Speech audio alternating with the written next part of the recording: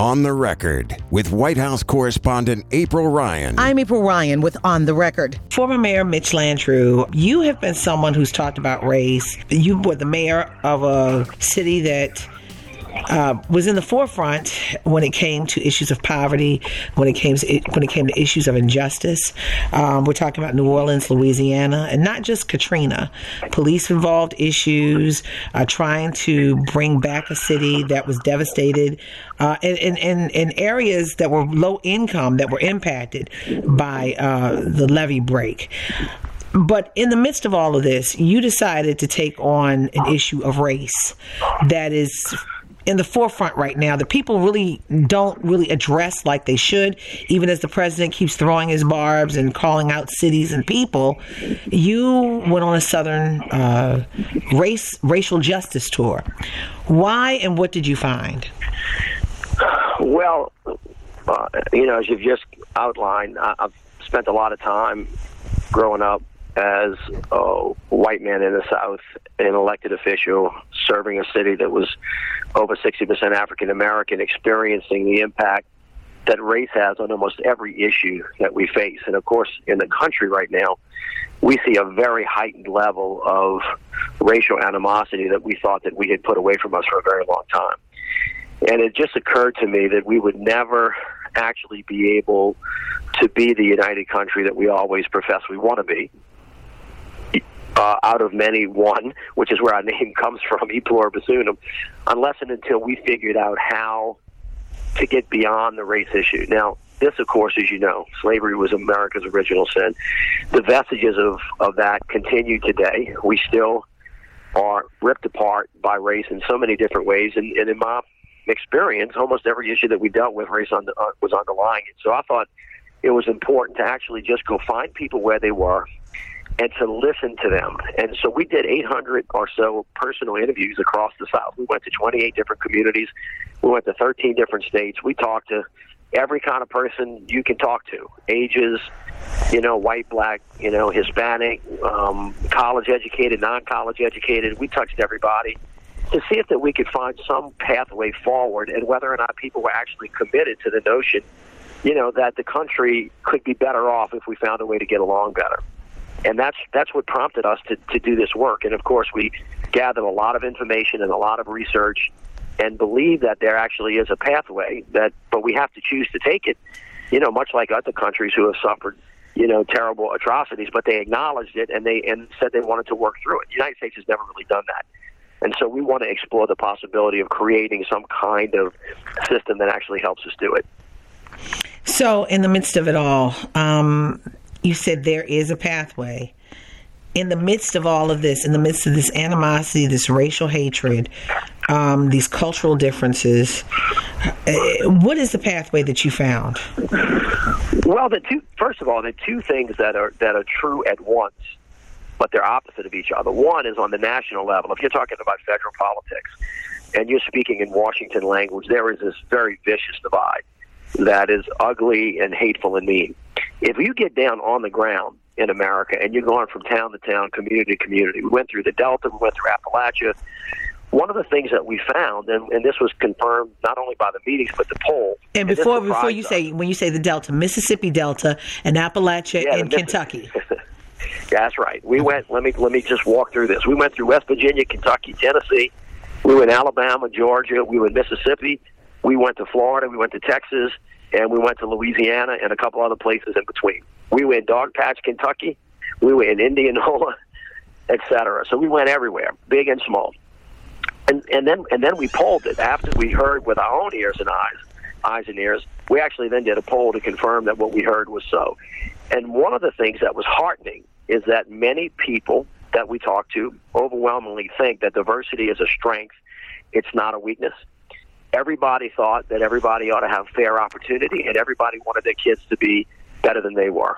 Now, if that really is the truth, then there's a pathway to the future. Now, that was the good news. Here's the bad news.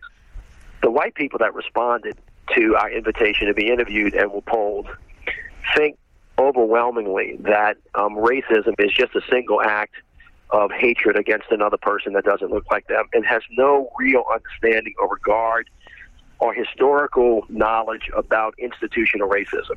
And, of course, African Americans are pretty clear that they know what individual acts of racism are, but feel really strongly that the institutions have been designed in a way to not give them fair opportunity. And there's a difference in the interpretation of, what those laws have done and what they haven't done. And so, there's a huge issue about how to bridge that gap. It also is true that on the local levels, people think, as a general rule, that art, music, sports can actually bring people together, but they also recognize that church is the most segregated hour. And so there is some acknowledgement of it. And then finally, the most disheartening thing that we learned was that African Americans and whites, about 50% of them, equal amounts, think the Civil War was fought over economics and not slavery. So there is an intense lack of historical knowledge about what our true story was, our true history was, and the narratives that have been told from our parents to today have not really fully explained our full and our total history. Well, Mayor Landrieu, so we know about slavery, but slavery was about economics. It was for that white landlord who's going to, right. Not landlord, that white master who was going to, rule his area. I mean, people, if your wealth was based on free labor from slaves who were stolen from another nation. Right. Well, in that sense, it was clear that was an economic engine, but the economic argument was based on having free labor, which of course could only happen if you had enslaved people. Right. And white people don't really have a full understanding of the African American community's inability to build generational wealth because of housing discrimination, because of access to capital, as we talked about, lack of access to capital, all of that stuff. There's a lack of understanding, and primarily too, white people who responded to our invitation to talk to us, all think that this happened a long, long time ago, and ask, what does this have to do with me? And of course, the African American community can explain that really clearly, which is not only was it not a long time ago, it's actually still happening today. And so there is a lot of misunderstanding, a lot of really not fully appreciating what our true history was. It's clear that the stories of our past have not been fully told. Confederate monuments is a perfect example. All those were a story that somebody else told from one perspective that only represented 4 years of the South. And it was the wrong story that was told. And it wasn't the whole story. And so when you ask older white people why they think the way they think, and they said, well, nobody ever taught us any differently, which is partly true. So, I guess what we concluded was a couple things. Number one, we are the way we are because the system was designed this way, which is why our report says divided by design. It was misdesigned. And if you want to fix it, you have to redesign it to achieve the result that you want to achieve. And if you want to achieve equal opportunity, if you want everybody's kids to have the same thing everybody else's kids have, if you want to be able to build generational wealth, then you have to design systems that are open, that are fair, and give everybody opportunity and everybody responsibility. That's one of the major conclusions that was drawn. The second was that you have to go back and tell everybody the whole story and change the narrative. So the story of the Central Park Five, for years and years and years, people heard that story one way until somebody went back and said, let's take another look at this and let's understand what really happened there. And of course, you could multiply that times 1,000 on almost every narrative, especially the Tulsa riots, quote unquote, which were not, the stories. But most Americans don't profess not to know that and profess not to have been taught. Now, the good news is that when people hear all that stuff, there is a sense of openness that is much more significant than what the national news media reflects about Washington. In other words, when you can sit people down calmly and they're in a safe space, they don't think you're trying to take something from them, and they learn this, my sense is that people can be open to changing and transformation. And other countries have gone through this, but you have to go through it, and you have to be willing to. And finally, the thing that we learned was we talked about white privilege and we talked about reparations. Most white people, as soon as you said the word reparations, got their back up and said, look, I'm not paying anybody a dollar. Yeah, that's right. I'm not giving anybody any money. I didn't have anything to do with it. But if you stop them and say, well, wait, let me ask you a question. Your mama raised you, right? She sure did. I said, well, if you mess something up, weren't you supposed to fix it? Weren't you supposed to clean it up? If you broke it, weren't you supposed to fix it? If you created something that was wrong, aren't you supposed to make it right? And they said, And I said, well, what we weren't asking you for money. What if we were asking you to think about the systems that were designed the wrong way that should be fair to everybody? They go, oh, well, I could think about that. And I said, the other thing is white privilege. I don't benefit from white privilege. I got everything that I worked hard for. And I said, I'm sure you did. But maybe if I'd explained it to you about times that you might have got the benefit of the doubt, or that your African-American friend didn't, like when their son got pulled over by the police. Can you understand that? Yes, I can understand that. So there are trigger words that, have been not helpful in the discussion. And, of course, we're trying to find the language that opens people up. And then finally you say to white Americans who respond to this, the African-American community, one of the things they really say that they want is just an acknowledgement that something wrong really happened. Are you open to at least doing that? And most all of them say absolutely. So that's a starting point. And maybe I'm an eternal optimist, but I know that if you want something and you work towards it, and you ask people to be open-minded about it, you're gonna find an opportunity, especially in younger generations, to move in that direction, because that's the way the country's going, and we want to try to help facilitate, a process by which people can be invited into this discussion and conduct it the way they think that they should in the very small communities and neighborhoods that they live in. Mayor Landrieu, I'm going to tell you this. 1619, Africans were brought to this nation, and what is this, 2019, and we still haven't gotten it right. And you were talking a topic. Well, I think... Yes, go ahead, sir. First of all, the 1619 project is a great project. And yes, you're right, we still have not gotten it right. When you ask people like John Lewis, who, as you know, he's one of my heroes, and he's going to be a saint, have we made progress? He and other great leaders will say, listen, we have made tremendous progress. But it is absolutely clear that we have a long way to go. That's and right. It is rooted in this notion that some people are superior to others because of the color of their skin. And that notion is antithetical to the idea of America. It's just antithetical. You cannot keep both of those thoughts in your mind at the same time and say you're a real patriot. You just can't. Because the Founding Fathers, as imperfect as they were, as hypocritical as they were, when they penned the words, all men are created equal, while we had enslaved people, they set that as an aspiration for the country, a more perfect union. And we know, and President Obama speaks to this really, really well, you have to keep understanding that justice is as important as law and order, and so is mercy. And both of those thoughts are critical to the United States of America. And we are all rooted in this very basic principle that we all come to the table of democracy as equals. We just have to learn how to walk the walk and not just talk the talk. And it's clear that we have a lot of work to do together. But at the end of the day, it should be clear to everybody who's listening that we are all better together. When everybody is working together to a common purpose and everybody has equal opportunity, equal responsibility, the mission of the United States should be clear to everybody. And we have to get there, and we're not there yet. Mayor Landrieu, you are speaking my language, but it's so interesting. I wish you would have taken me on this tour with you. But let me tell you, it's so interesting. In the South, a lot of people don't know this. You have more people, more African Americans who live in the South than anywhere else in this wonderful country. I'm not going to use the word great because it would send the wrong message to some people. But in this wonderful country. But in 2019, now I'm putting this out here. I'm 52 years old. I'm just a few years shy of the Civil Rights Act and the Voting Rights Act. So it was still in my parents' time when they weren't able to go to certain stores to buy clothes, when they weren't able to move into certain communities because they were redlined. But in 2019, and I love that you're doing this, but in 2019, for the last 22 years, I've been working at the White House. And as you said something very poignant. Race touches everything, and people don't realize it. And you being a white man saying this, they would listen to you more so than they would listen to me. Because if I say it, it's race baiting. But if you say it, it's more palatable. But at the end of the day, we are Americans.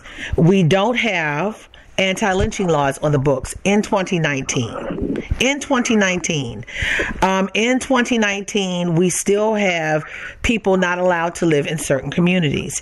In 2019, and this is spanning back from the very beginning, from when blacks were brought to this nation. First of all, you made some excellent points, and a couple of them were worth reiterating, which is when white people who responded to the survey professed not to have been taught. They weren't only not taught the true stories, they were not really aware that many of those laws that are producing lack of opportunity because of redlining or because of gerrymandering, no anti-lynching laws, the ability to discriminate, et cetera, that those, they thought that was a long time ago, and they didn't think that it was up until very recently. And so, and the concept of building generation wealth is not something that they've thought a lot about. And so when you start talking to them about it, there seems to be an opening for it. At the end of the day, though, America's greatness is really founded on goodness. There are countries that have been around for a long period of time, so we have a long way to go together, which adds to the fierce urgency of doing it now. This is something that's very much common sense. If you bought a house that somehow had a defective design and it wasn't functioning, you would actually ask the people who designed it to fix it and to repair the damage. And so there is a way for us to get to a better place if, number one, we acknowledge that there was a wrong, that there were consequences to that wrong, and that some of those consequences last today. And April, I'll tell you this, my daddy, I just had lunch with my dad, who is 89 years old. He just told me the story, and he admonished me because I didn't tell it the right way the last time he heard it. But my daddy's 89 years old, and he remembers sitting on the lap of his grandmother. His grandmother was born in 1849. Now, he sat on this woman's lap. He knew this woman. He touched this woman. She was born in 1849. She was 16 years old when Abraham Lincoln died. And my father said, that's a good story, son, but say this, that if, in fact, I was an African-American man, and I was talking about my great-grandmother, it is highly likely that she would have been enslaved. So when we say it was that far ago, he goes, I actually touched that woman. My grandfather was born in 1893. My grandfather. And so it wasn't that long ago. And I think when people start to think about wealth that has been passed down by their families or opportunity, whether it's education or monetary means or a house or something, and we think about the family separation that took place in the African-American community, it not only was yesterday, it is today. And I think when people get their head wrapped around that and then finally understand that it is not just a matter of justice for people who suffered a wrong, but it's better for all of us when everybody has opportunity and responsibility, you start to get how urgent it is for our country to get this right, because we do have a lot of really important issues that we have to resolve that we cannot resolve if we can't resolve the issue of race. And two issues that are still left unresolved. From the moment Africans were brought to this nation to today, there have been issues with policing. At first, it was sheriffs going after the slaves. Now it's policing. And the black community is not saying they don't like police. They're saying they want to weed out bad policing. That's one thing. In 2019, we're still dealing with. And then there's another issue we're still dealing with. We, as African Americans, are now voting without the full protections of the Voting Rights Act. And it was put in place in the 1960s so that blacks were ensured in the South chances to vote properly. Now it's not just a Southern thing where we're worried about people in the South, be it Georgia, it's the last election, or be it Florida, but it's North Carolina. It's all over the nation. It's in North Dakota. It's everywhere. So, right. Yeah, with all of it. Let me take a crack at addressing both of those things, because when I was mayor of my city, as you know, we invited the Justice Department to come in, and it worked through a consent decree whose purpose was to retrain all of our police officers by rehiring and retraining and resupervising to work on techniques of de-escalation, and of course being able to engage in community policing where they saw everybody, irrespective of race, as a human being, and not to shoot first but to shoot last. Now, there's a myth that the African American community doesn't like the police. That's a myth. We are the police in a lot of especially in African American communities. Yeah.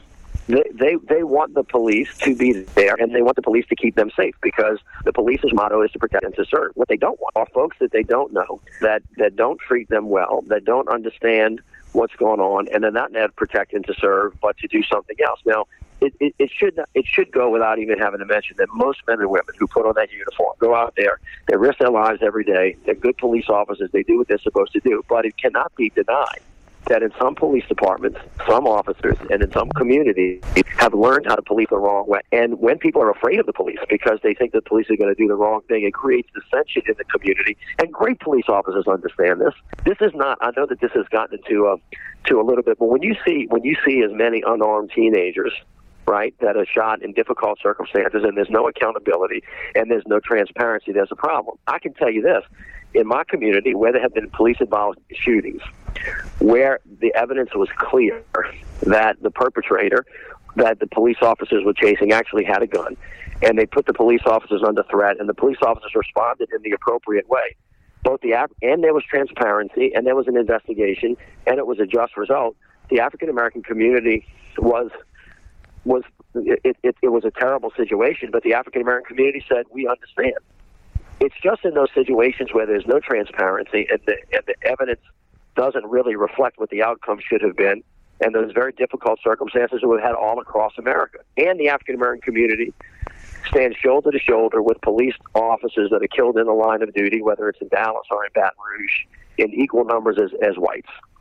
But to deny that there's a problem in the criminal justice system because that people were not properly trained or properly supervised, or there hasn't been accountability, is to deny a really uncomfortable reality, especially with mass incarceration. They're not saying that they don't want anybody to go to jail. There are bad people that are going to do things that hurt people, and we have to make sure that our communities are safe. But that doesn't mean that the police officers have to see every African-American kid walking down the street as a criminal. Those things are not even in the same league. And there is a way to work through these issues if you have open dialogue. Mayor Landrieu, at the end of the day, you've got a great understanding.